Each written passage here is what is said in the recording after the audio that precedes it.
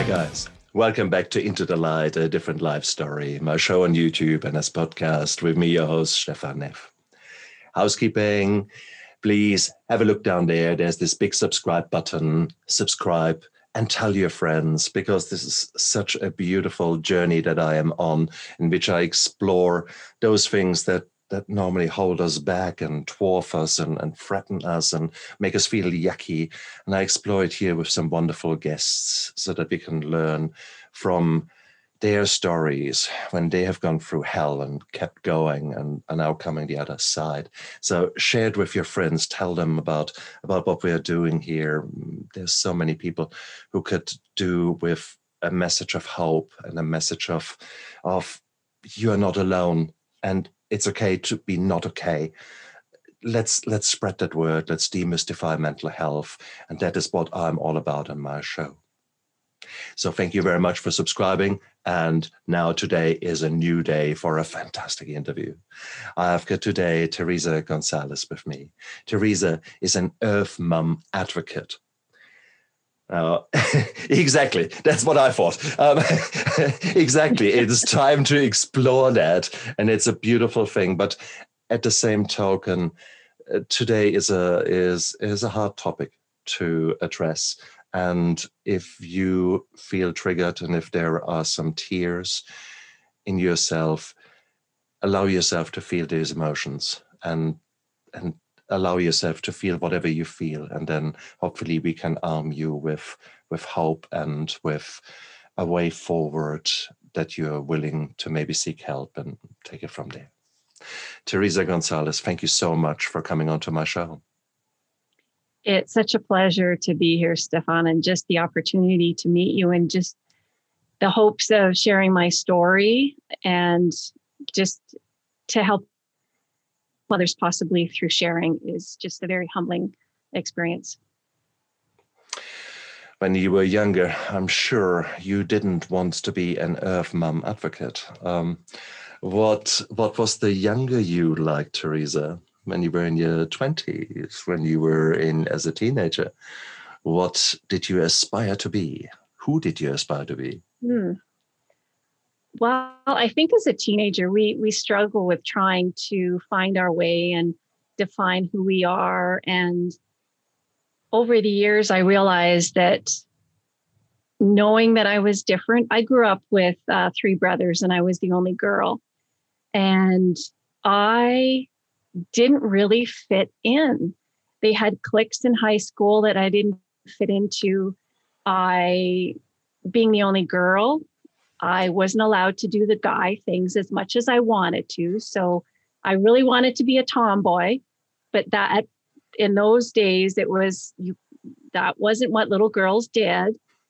And just navigating your way. And the unfortunate thing, I think we do a lot as teenagers is we do go with the crowd to navigate what we want to do with our life. But sometimes we make choices based on the influences of others.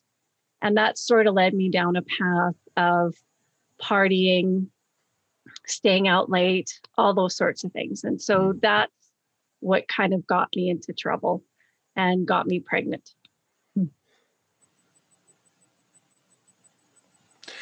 And of course, it fulfills a need. It fulfills something. Were you a shy teenager? Were you self-conscious? Or did your parents instill a self-confidence in you? I actually had a very loving home. But I think I did struggle with confidence issues. Being that I was quieter and shy as well, that a lot of times you are the target of bullies. So it's a lot more open now, but there was definitely a lot of bullying going on. And there was even a hierarchy of bullying. So where someone might have bullied me, followed me home, taunted me, I might have turned around and done it to someone else. And I look back at that time thinking, I feel bad for my actions, but as a teenager, sometimes that's the only answer that you have is that's how you release is picking on someone else. You think is weaker or less confident than you, unfortunately. Well, that's our emotional immaturity. That is, we want to lash out, but we don't dare to lash out in the right direction, i.e. against the bully. But so we lash out against the weaker ones. And it is, yeah. A lot of times our development as a teenager, our brain isn't fully developed. So even our choices and the decisions that we make are not the same that we would make when we're 20 or 22. So that also influences our choice. Well, affects our choices as well. Was your pregnancy an attempt to rebel against your parents? Was the relationship a rebellion? No, it was more,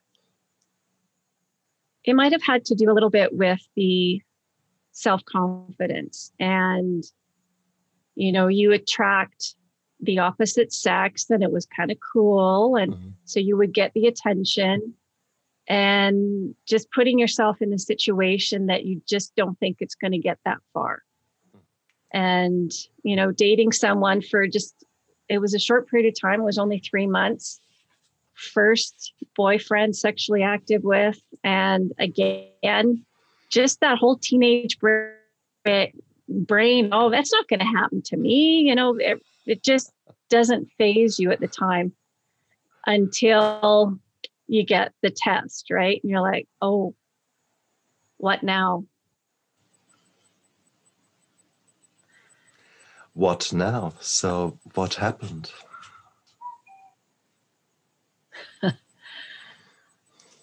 I grew up in a very small town. The family doctor said to me that, well, you're Catholic, so you can't have an abortion. The small community, God. There was not a lot of...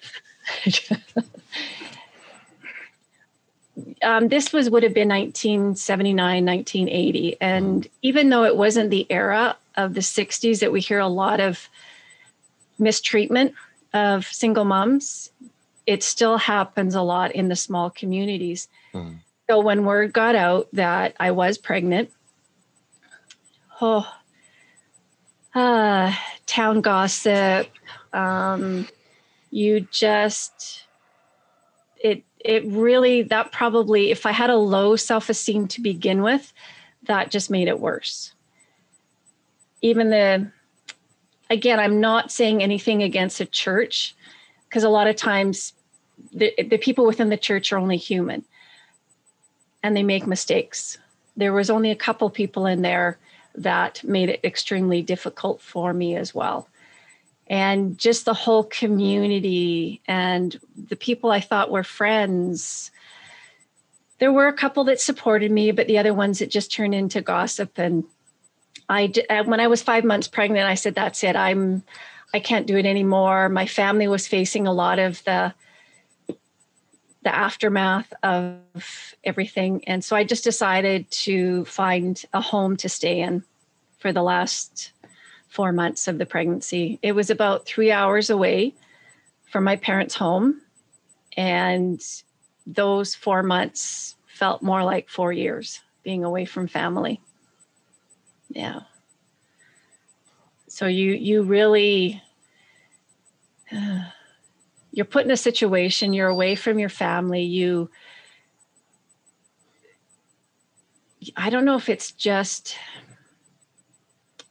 you actually mature faster, but you're faced with a lot of decisions at a young age, and it forces you to, I don't know, because even after my son was born, some of the things that I did after the fact, I just looked at teenagers and I thought, I was way past that. Even though the decisions I made afterwards weren't the best, but yeah, you're forced into a difficult decision at a young age, and that can have repercussions, and that can have lasting effects to any teenager and how it affects them for years to come. What a trauma that is in its own right. what a change, all the emotions there. I mean, you're going through roller coasters of waves of dopamine and serotonin, and whatever chaos is in your head beforehand is amplified. And then you're in social isolation because that is the lesser evil. Keeping in mind that, what is it? 1 in 20 is at least the number of child sexual abuse, especially in the smaller communities, those kind of things. So don't get me started on the church. Don't get me started on those people that looked down on you. If we were to pull actually the blinds up and have a really good look at their lives, you would be horrified. But there are these kind of, oh, we are all so good in church, really pisses me off. And that's unfortunately reality. And that's again, it is. And I think it's more, I don't know if it's more, I wouldn't say hidden in small communities, but there's attempts to try and keep it behind closed doors. And of course it is. I found out years later that a friend of mine in high school had been abused. And it wasn't until my parents decided to volunteer for the local RCMP for their victims assistance program. And they were shocked. They learned so much about what's happening in their community. And I says, there's so much of it out there. Absolutely. But again, older generations, they don't talk about it. They expect you that anything that you face, whether it's abuse, a pregnancy, bullying, eating disorders, drinking, drugs, anything like that, there's a tendency to, well, forget about it, move on. Let's not talk about it, just sweep it under the rug. But that keeps coming up time and again for a lot of people, because you can't take a loss or a situation, abuse, anything of that sort that has really impacted someone, to their soul, and just assume that it's going to go away. It won't.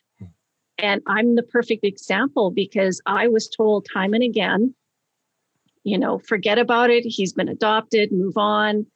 Well, here I am 39, almost 40 years later, and it's still every thought on Mother's Day, on his birthday. It's there. We are already jumping the gun here, and we'll already let the cat out. But yes, so bottom line is you actually moved 4 months away, which was an eternity. Did you then come back home for the birth of your son, or where did you deliver? That was actually in the same city where I was staying at the home for Unwed Mothers. Oh, you're kidding me. That sounds like 1872. No. Yes. No. But there was no Catholic nuns. The woman that was running it was actually quite a compassionate, caring woman. I remember her. It was first names only. We never spoke of last names. We never kept in touch with anybody. And for me, just when I went into the hospital, my mom caught a bus and was able to meet me at the hospital and be with me through part of the labor, which was really awesome that she was there. But one of the pictures that has been absolutely ingrained in my mind, that was back when they used to keep women for about 5 days. And so women would breastfeed, and they would teach them about that. My mom had already gone home, and they said to me, they actually put me on, it wasn't the maternity ward. They put me on a ward, second floor, opposite end of the hospital. So I'd be far away from the nursery. And I literally had to take an elevator and walk to the opposite end just to get to see my son. And I found out there was actually a photographer who would take pictures of your child. And they no, you shouldn't do that. No, that's not good. You don't need a reminder. And I said, no way, I'm doing it. And so I was able to take some pictures when he was, I think it was only 2 or 3 days old. I was able to sit in a rocking chair and hold him for 10, 15 minutes. And unfortunately, those few good moments are countered by a lot of the negative in the hospital staff. And they ignored you and they mistreated you. And they said, well, you made your bed, will you lie in it? And I had trouble sometimes getting out of bed. They wouldn't help me. If I may I ask you, was it known to them that you were a single mom, or was it known to them that you would adopt your child? You give it away for adoption? I honestly don't know. There must have been something that when I went into the hospital that they knew that my son was going to go to adoption. Yeah. And how else would they have known if they had to have known if I was going to be placed at the opposite end of the hospital? Yeah, exactly. Yeah. That is weird. So I don't understand the system, obviously, and it's strange to see that such a segregation, so to speak, was being put on you. And it's like you being put on. In medieval Germany, we had a thing called the Pranger. The Pranger means it was stocks, the wooden stocks. Your head through, hands through, and you were shamed in front of the whole village. That was the stocks in medieval times. You had your equivalent there as far as maternity is concerned. It's hard for me to accept that and to realize that this was still the case in the 70s in the United States. It is, and I know there is some improvement, but I still see, even to this day, that shame associated with it. And it is so unfortunate because, someone who's pointing their finger at you and saying, look at you and what you did, all the while they go home and do something maybe even worse. Exactly. But it's so much easier to finger point than to be gracious or compassionate to someone else who's going through a difficult time. But that's actually the one thing that I forgot to mention. When I left the hospital, I had actually gone to the hospital in a taxi cab, and I had left in a taxi cab. And I remember looking back, I'm sitting in the seat and I'm looking back towards the hospital, thinking that my son's in there. And maybe now, with everything, how you were treated and shamed and talked about, maybe everyone will just leave me alone now because you're not pregnant, so you don't stand out, so they can't, talk about you. But that was just the end of the visible shaming, I guess you could call it, where from that point on, it turned more internal. And, the guilt that we put on ourselves and everything that we were told, you start to believe it. So even though I physically was no longer pregnant, there was so many internal issues that I never dealt with either. And they would have been not just from that particular moment starting, but there are all the other stupid voices that we have got in our heads laid down when you were 4 or 5. And, as children, we don't recognize that our parents are angry about our actions. They think we're angry about us.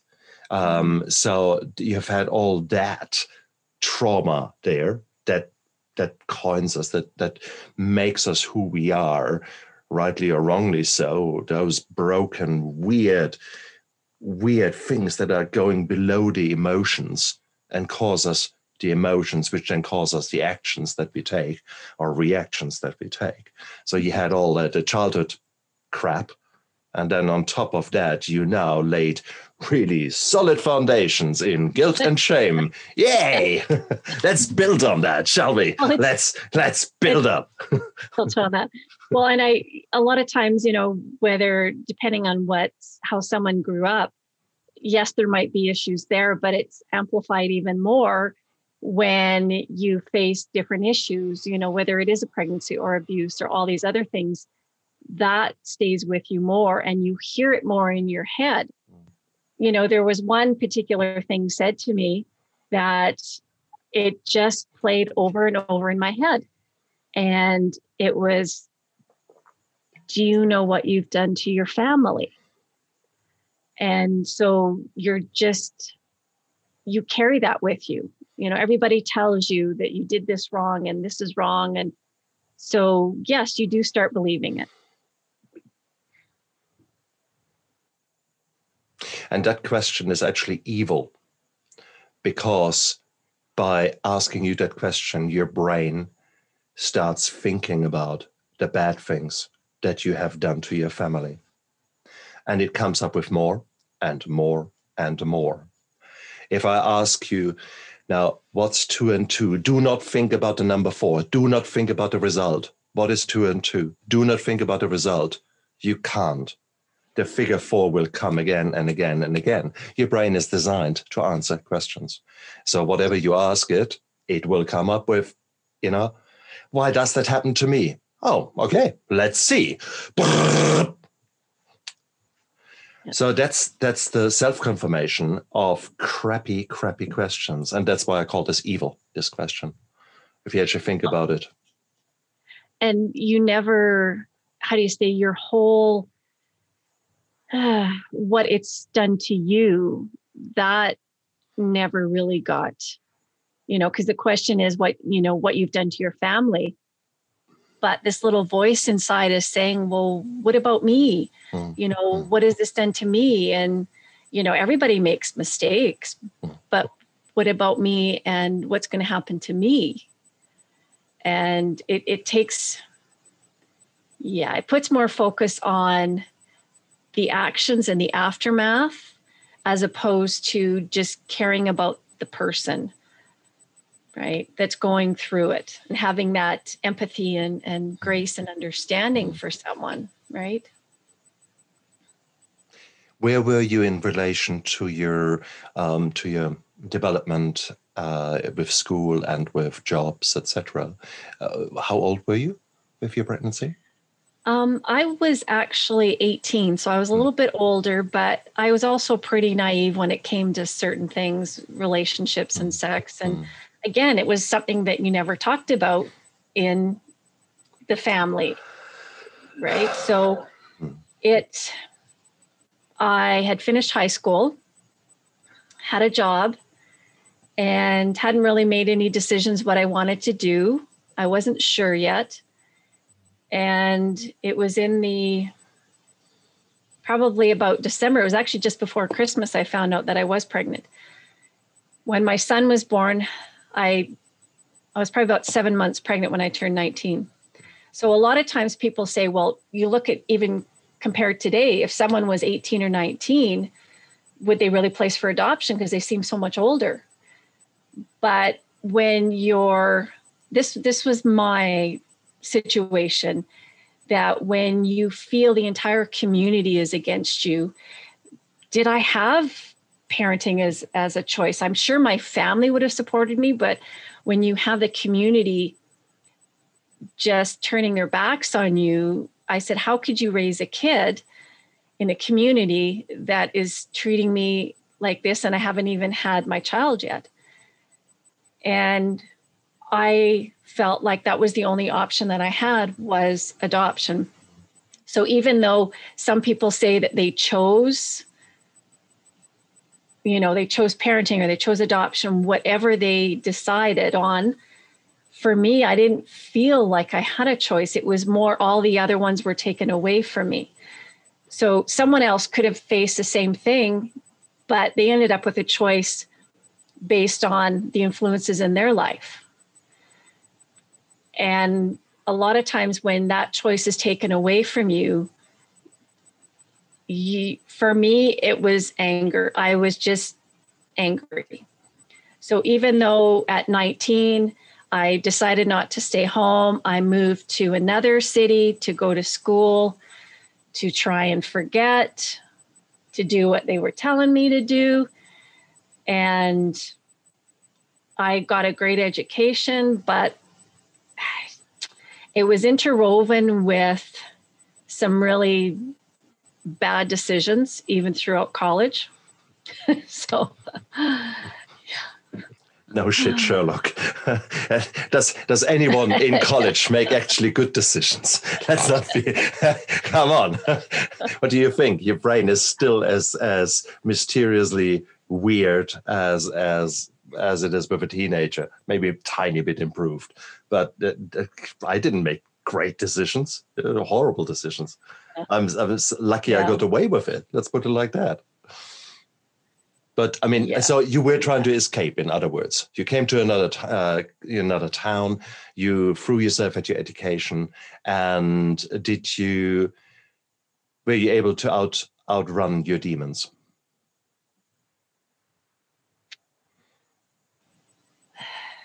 No. You know, call them demons, call them memories, call them anger, call them emotions, anything that triggers a reaction in you could just bubble up at any moment. So I could have gone through 3 months of school, everything would have been fine, something would have triggered it. So I started turning to alcohol, partying, doing some drugs, and just unfortunately the promiscuity part of it. Because when you have poor self-esteem, where you find the confidence, for me, yes, it was school, but when you can attract male attention, it's like, wow, I feel really good. And it made me feel good, but it's only temporary. It's counterfeit intimacy. It does not. I love the term. I just like that term because it's, I learned the term about 20 years ago, but it's so hits it right on the nail because as much as you're looking for a connection, you're looking for, you know, someone who will like you and love you and all these sorts of things, but it's counterfeit. It's not lasting. And you would find all these ways to try and cover your feelings, forget what you're feeling or what you're going through. And you would spiral down. So it was just more of a roller coaster. You do really good, and then it would go back down again. And then you would have a bad period. And I had an eating disorder. It was the same thing.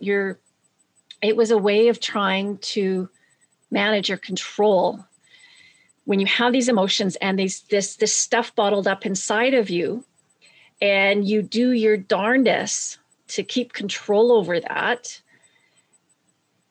But it's when, you know, and that's where you, whether you're using alcohol, drugs, whatever, that you try and keep it under control with that. But again, that just comes out in the most unexpected ways. And a lot of times you don't even understand why.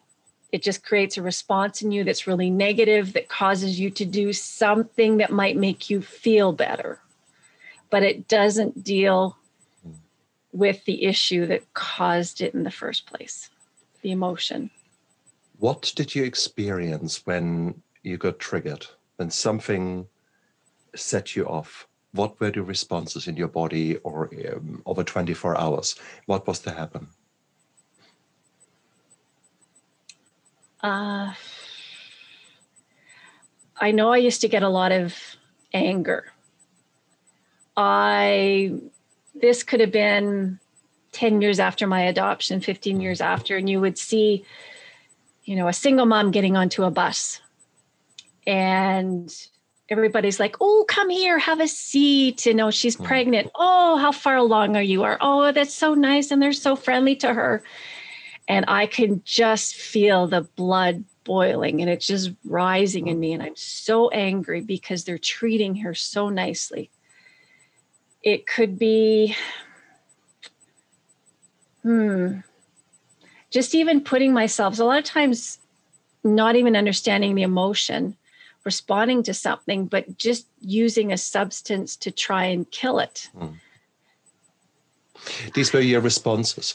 When you, let's say you had one morning you saw that young woman, the young pregnant lady in the transportation. Would you have flashbacks of your time in hospital? Would you think about back and the experiences that you had then? That particular situation, it would take me back to when I was pregnant and how I was treated. And would there be a comparison, right? Would there be at nighttime? Would you wake up and think about these things? Would you have nightmares? I don't remember particularly situations like that where I would wake up and just with anxiety. I think my issue was more, if I saw this woman on the bus with her child and the anger, I would probably get off the bus. And if I got to work, someone would say good morning and I'd want to say, I tended to lash out at strangers or just would even, become more enclosed in my little world until it seemed like the emotion would pass. You could nearly argue that this is a bit of a form of PTSD. You suddenly have got these intruding thoughts. You have got suddenly the anxiety, the anger, the things there.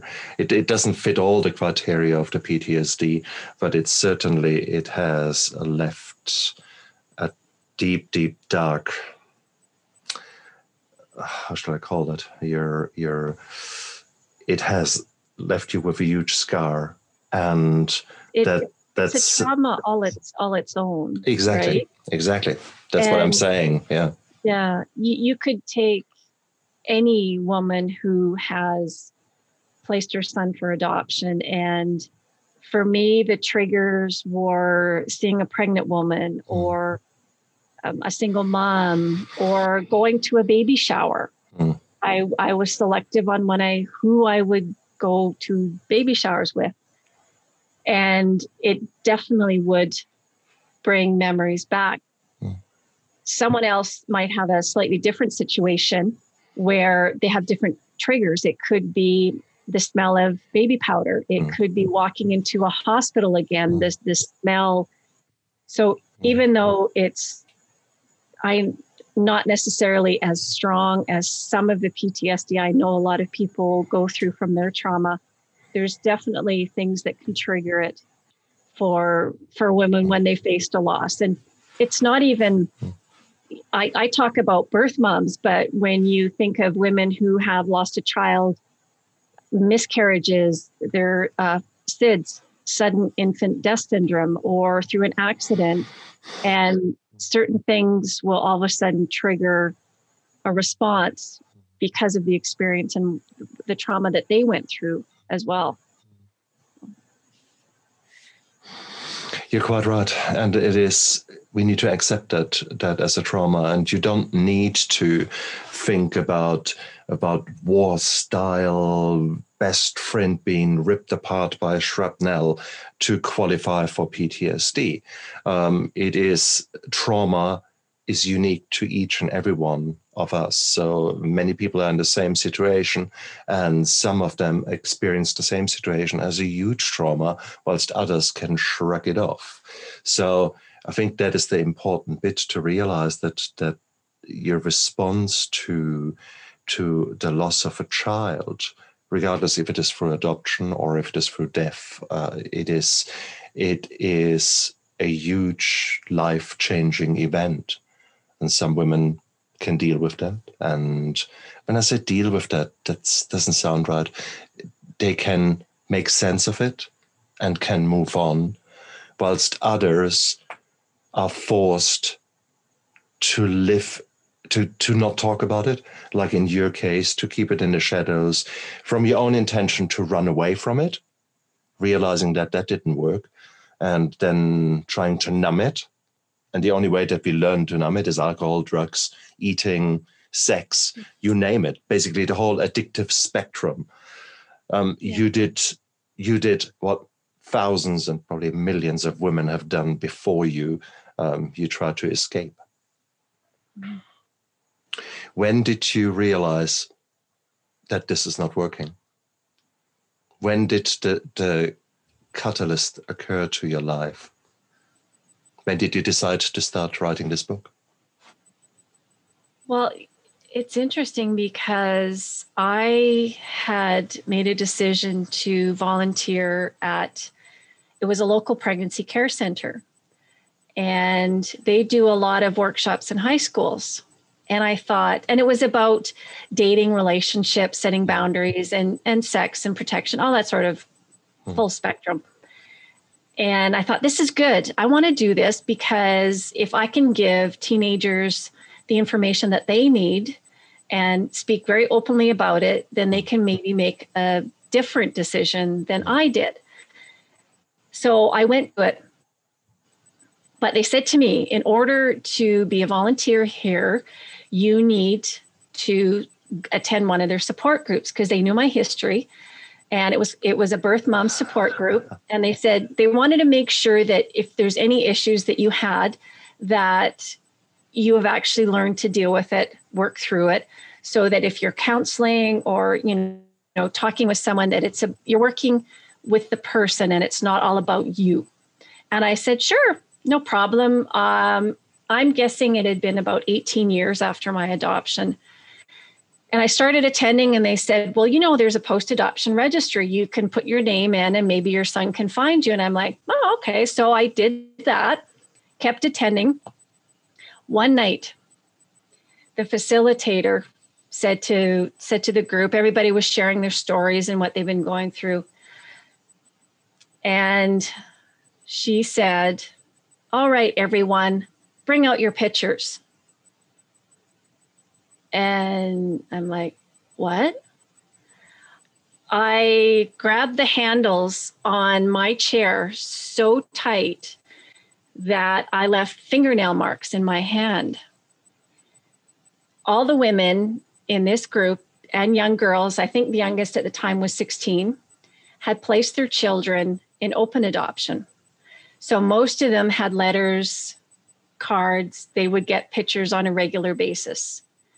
I had nothing. All I had was the picture taken when my son was born. And when I had such a reaction, and I did that so that I wouldn't break down in front of everybody, again, pushing the emotion down. But that was such an aha moment. I'm like, wow, okay, I still have not dealt with this. Mm. So that was the starting point of seriously looking at what are the issues that I have. I even attended an addictions recovery group thinking that was it. And it was a really good support group, but it only got me so far because it didn't go to the underlying issue. So then when I started going to the support group for birth mothers, that's when I could peel back those layers. I know it's such a common analogy, but it's so true because the one layer is this, why am I angry at this? The other one is, well, why am I angry at them? And why am I sad on these days? And when you peel it back, you come back to the very core of the issue for me was my adoption. So for someone else, you peel back, well, okay, no, it's not addiction. You peel back this, okay, no, it's not an eating disorder. No, it's not this, it's not this. And it takes time. And it's okay if it takes time to find it. But realizing the core issue was my adoption, I needed to heal from what happened to me all those years before. And that's exactly my realization. That's exactly what I do on this show. I started off, the show was called My Steps to Sobriety, because at that moment I sort of felt, well, sobriety, that is really what this is all about, isn't it? And very quickly did I realize, oh, I'm so wrong. That was actually 6 years down the line from my own rehab. So by now, alcohol did not longer play any role in my life whatsoever. No urges.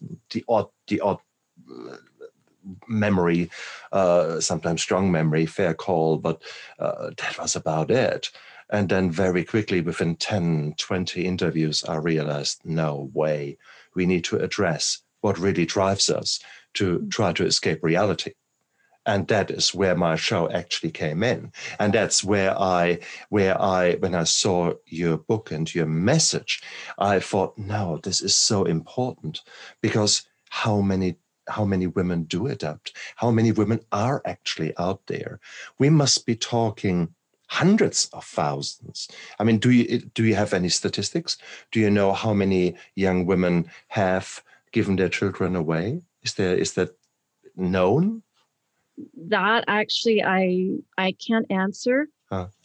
I don't know, but to me, I think it would probably blow our minds to think how many are out there who have placed children in adoption or who have lost children that they don't speak about. It was actually, wasn't until I started my own journey and actually talking more about it. Yeah. Well, shoot, here's a friend I'd known for 10 years told me about her adoption experience. Someone else told me, oh, well, so-and-so's adopted. Exactly. And it just opens it up to talk. And it's unfortunate that there are so many women. And that's actually why I called the book Silent Moms, because there's so many, I think, who do feel that they're alone in their struggle. There's people who don't understand. I found there was an event. A lot of places hold it the day before Mother's Day. It's called Birth Mother's Day. And I went to one years ago, and it was such a comfort when I walked in and all these stories everybody's sharing. And I'm like, wow. Because I'd never met another birth mother. So I just thought I was the only one. I knew there was more out there, but I wasn't going to tell a stranger who I was.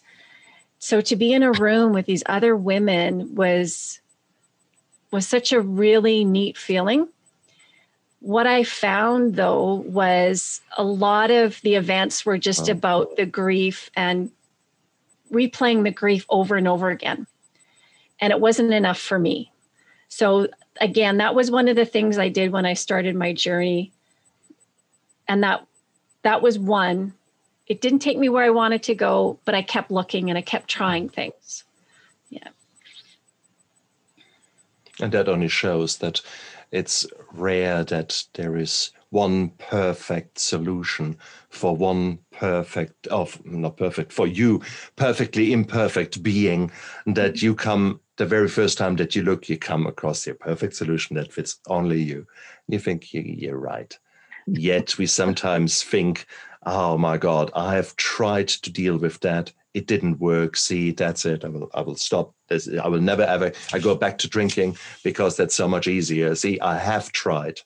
It's the same thing when people tell me they have been to rehab and it didn't work, and that's the reason I'm drinking. That was shit.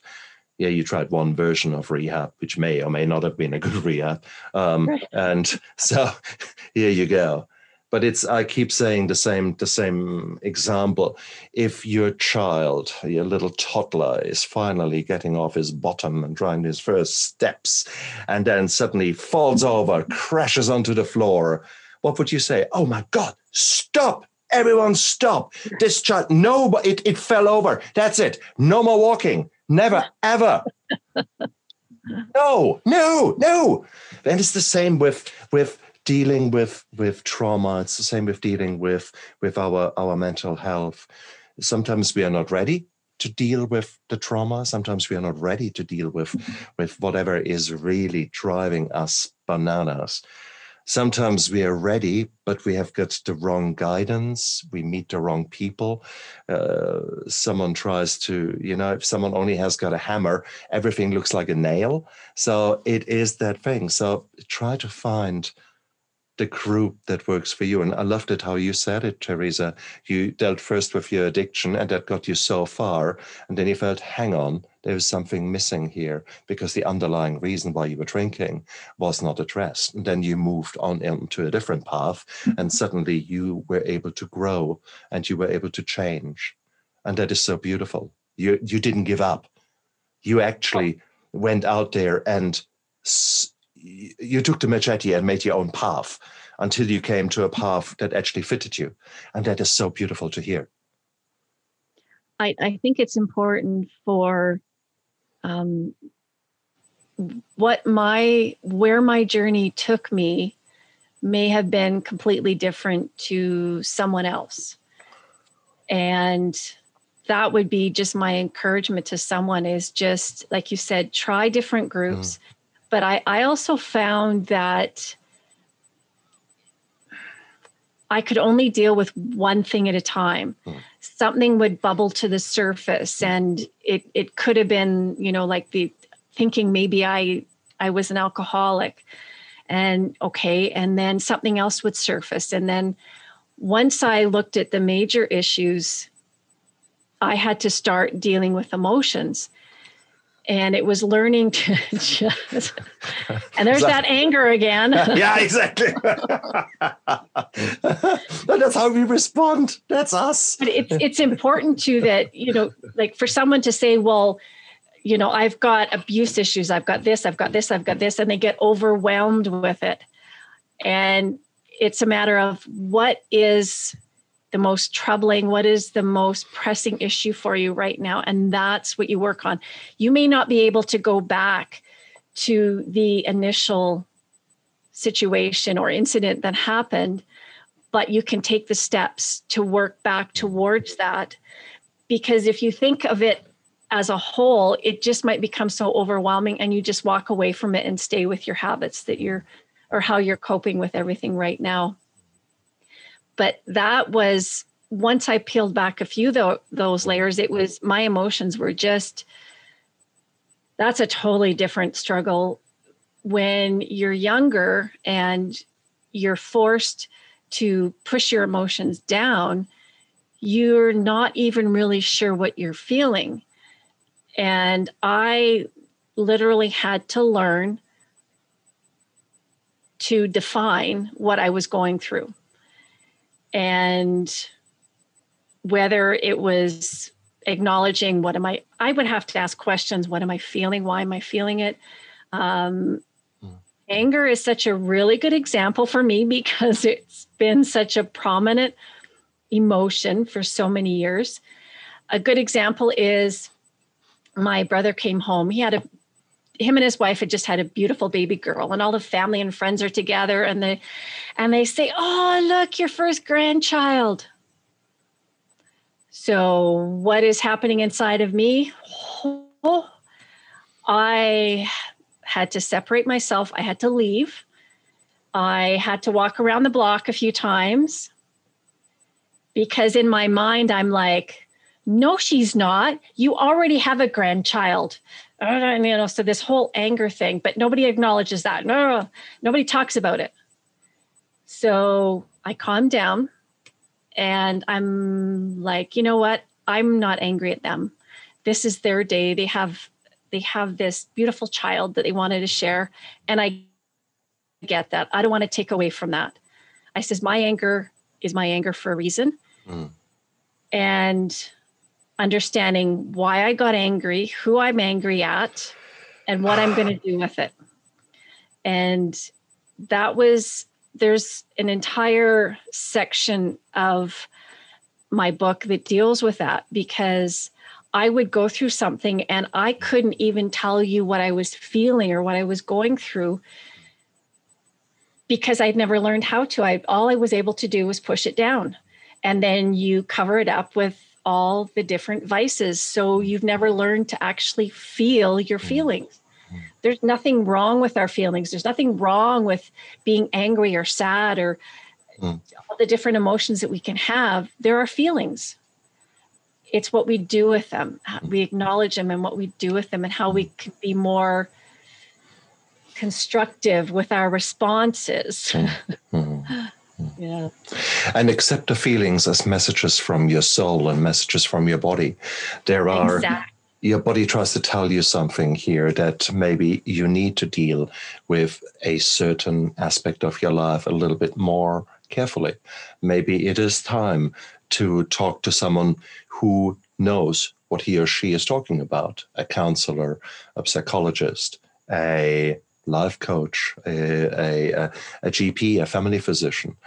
Start with that and actually open up and start the dialogue. And that is the hardest thing to do, to actually admit to yourself that there's something needs addressing and that you actually take that first step. Once you start talking, it is like a dam is breaking and there's no way of stopping that water. And it's so beautiful to actually start exploring that and listening to the words that are coming out of your own mouth. You think suddenly something is being said and you think, because you felt it and it was all confusing up there. The moment the words are formed by your brain, suddenly you can deal with it. That's where the journaling comes in. That's where actually writing things down comes suddenly in, because your brain is actually giving you already solutions and is showing you what is going on, what it needs to be addressing. And that's beautiful. But it takes the first step. It takes the willingness to accept that you're not okay, that it is time to take the bull by its horns. And it might be a little bull with very tiny little horns, but, address that one little, minor thing, like you're routinely having 2.5 bottles of wine in the evening. That might be the first thing you want to address. Exactly. And that's cool. That's cool. But then, and when we give ourselves permission to feel, because I know a lot of times when we feel something, we try and drown it, or however we try and cover it up. Just being able to give ourselves permission, saying it's okay to feel this. And I just remember the very first time I went out for a walk, I was trying to figure what was going on up here. And I remember going, wow, okay. I allowed myself to actually feel it. I processed it. And I'm like, that's actually kind of cool. Okay, now what am I going to do with it? Being anger was, again, top of the list. I would write anger letters. I never mailed any of them. I would either rip them up, burn them, throw them out. But it was just the whole process of just saying to this person, even if it's just me, just saying why I'm angry and just getting it out. I think so much of that is just allowing ourselves to get it out. If we don't have someone to talk to, someone that we trust to share everything with, that's why, same thing what you said, Stefan, that you can journal, anything to get it out, go for a walk, talk to yourself, just something that allows you to release what you're going through, your thoughts, your feelings. So one of the things that over my lifetime, certainly when I was younger, I allowed myself to open a release valve. For example, if I was alone and I knew that there were shitloads of emotions going through my head, I would, at that time, have a glass of red wine. That was what I did. But I would put music on. I would put Les Miserables on. It's a musical, and it is basically... for me, it reached into the deepest, darkest recesses of my heart. And within 5 minutes, I would be bawling my eyes out. I would be crying, sobbing, snot running, everything, to actually just release these emotions, to allow myself to feel. And this was the most beautiful thing I could have done. And that was the only way how I could deal with my emotions for a long time. Bottle them up, or then actively release. And I could do that with sadness and depression and things like that. So I could do that. I could do it with the positive thing. I could completely change and switch my whole persona by putting the right music on. So music helped me a lot to somehow deal with it. These were the times before I actually learned mindfulness, before I went on to this journey of actually finding myself and learning to love myself. There was many years before that. Did something like that work for you too? What were your I find it so, to me, that's so amazing that you found a way. So it was a tool, it was something that worked for you. Yeah. I would watch really sad movies. On the day that I needed to release, I would just sit down and watch a couple movies just to let those emotions out. So pretty common for me. But on other days, I just created, it was like ideas. Another day that was hard for me was like a Mother's Day. When everybody's celebrating, and so for the first few years, it's difficult. So it just brings all this sadness. And I'm like, well, I don't want to live it and relive it over and over again. I said, what can I do that's constructive, that can still acknowledge who I am, even if I'm the only one that knows it? So I would go shopping and just... Oh, come on, escape. No, I had a limit. I had a budget. How often would you stick to it? I would go by myself. Right. It's just pretty good every year, actually. But I started the one year. It was just really weird. I went to the mall and I says, I don't even know what I want. And I ended up buying a picture that was of a boy in bed, a little boy in bed with a mom sitting with her back to you. And she was sitting on the bed as well. And it started a yearly tradition that I would go on the hunt for a particular picture, depending on how I felt that year. And right. I did it for about 6 years straight. And it made Mother's Day an uplifting experience instead of one that I dreaded. And all the pictures that I found, some of them are with children, some of them are not.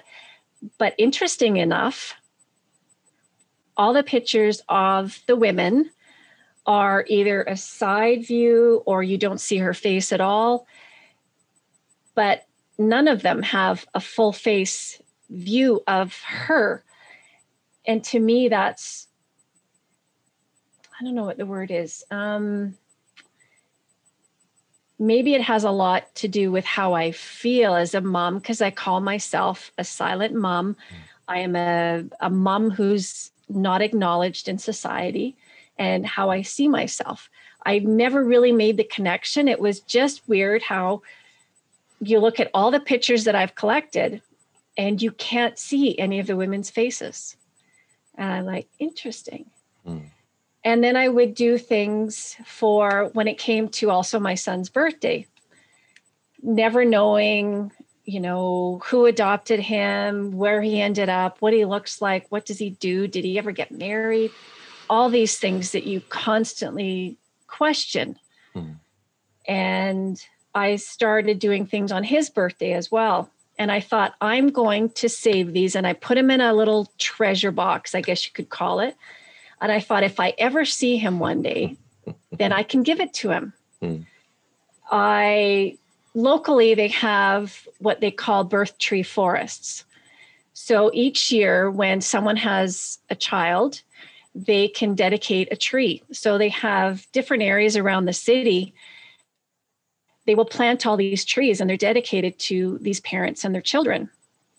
So I dedicated a tree to him, and I know exactly where it is. And it grew from a seedling, and now it's probably 15 feet tall.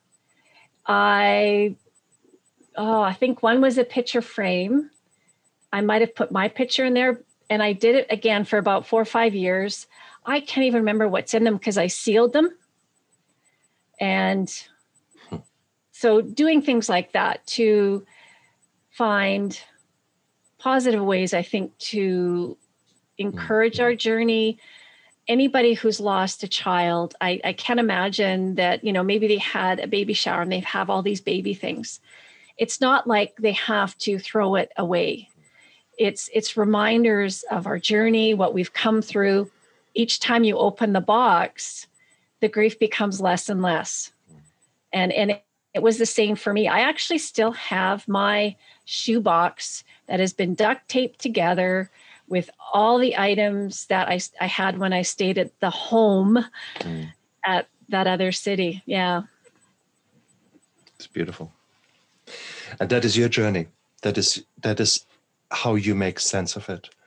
And it is so beautiful that you have decided to speak out, because you are now on your journey to share your lessons and to give hope to others. And that's what your book is all about. Show us your book so that people can actually see it. Thanks, Stefan. No, absolutely, dear. Silent Mums. That's what I think. Healing Our Wounded Souls. And there is so much grief out there. And it is so important that we address that. Not wallow in it. Again, I liked what you said earlier with regards to that certain meetings were all about grief. Yes, it is grief, but I think allow yourself to grieve, but then find a way to make sense out of this loss and create something positive out of it. You have created this book. You have volunteered. You found ways that put a smile on your face because you're helping others, and that's so powerful. That is making sense of a loss. Sharing your feelings, and therefore hoping that someone else don't have to go deep down into the abyss where you have been. And that is so beautiful. For that, I commend you. This is gorgeous. Thank you very much for from the bottom of my heart, because I know that you will touch some women out there who otherwise, I don't know, would have been in a very different place. So now, that was actually, thank you for saying that. When you have gone through a lot of your healing journey and you still see others struggling and with such pain and still feeling such loss, that's what really gets me to the core, because I understand the pain. I was at a fundraising banquet. This was years ago, and I was actually sharing my story. And in the very back of the room, there was a woman who was just sobbing throughout my entire presentation. And when it was over and done, I tried so hard to get to the corner to see her, but she was gone. And it was her. And my realization that there's so many more out there. And I felt so bad for her that she's still in so much pain so many years later. And how can I help them? How can I, just to get the information that I have and see if what I've learned can help others. And so that was another pivotal moment, I guess you could say, that really propelled the book forward. And even though I wrote one edition, but I had another editor read it and she goes, "You're still kind of angry." I read a lot of anger and resentment in this. I think we need to kind of rework it a bit. So I'm so appreciative of all the people that have, I've met along the way through this journey that have fine-tuned it even more and created it or turned it more into a workbook instead of just a book to read, because that's the whole point. That's what I did. And I know others have done and can do, to journal, take notes, everything to work through. And my hope is that, it does help. Even if it's just one other person, it's all been so worth it. It's beautiful, absolutely beautiful. And guys, it is have a look down there into the description of the video and of the YouTube, of the video and of the podcast, because there is a link to the book down there, and it is, if this interview has shaken you and you would like to learn more, the book is a great way. Are there other ways that people can get hold of you, Teresa? Absolutely. When they go on the website, I've got a link to email, and yes, and I always get back to them within 24 hours. But one thing I do want to say is that even though the book focuses on women, I have a birth father who's also read it, and he and many others like him are a forgotten part of the adoption triangle, because when a woman gets pregnant, sometimes she does the adoption and the guy doesn't even know or gets forgotten. And he gave some really neat insight, and some of his quotes and his information is included in the book as well. You I know, that's men volume. may grieve differently. That's volume 2. You know, that is the next book that you need to. It takes two to tango. I might have to go and find a male psyche. I think it's so interesting because women are nurturers and men are protectors. So if a child that's theirs, they can't protect, they can't do what they're meant to do, and they lose control of that as well. So I know there are fathers that are impacted by grief and loss as well.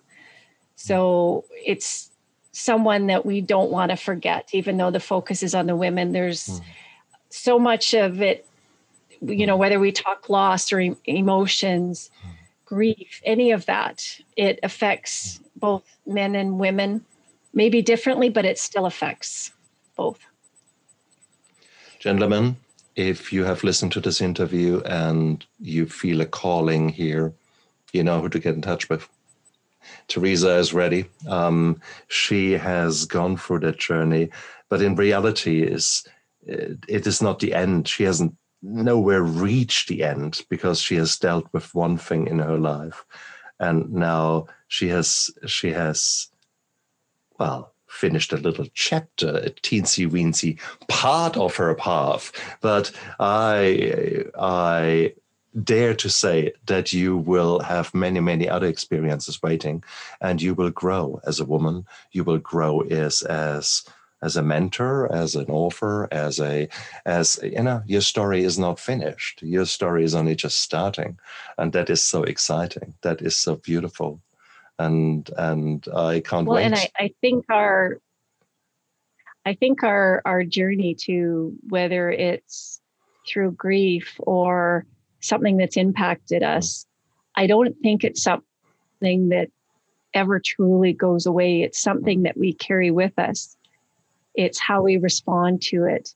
The more settled we are, the more that we have worked through our journey, that as the memories and as our grief kind of comes to the surface, it's not as hard on us anymore.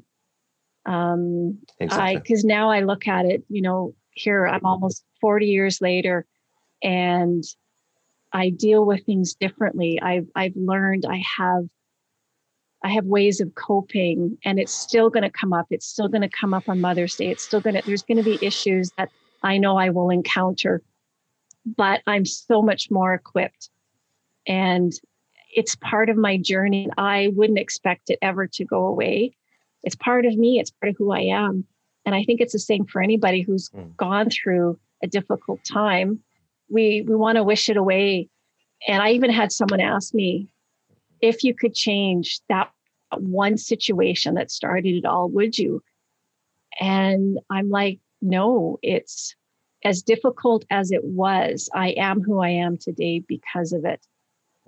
And like you said, it's just something I think that as we go through life, It changes us, helps us grow, become wiser in our old age, and hopefully. Yeah, exactly. I'm still waiting for that to happen, but I'm optimistic. No. Oh, please. This was a beautiful interview, Teresa. I'm so grateful and humbled that you shared all this insight and all this honesty.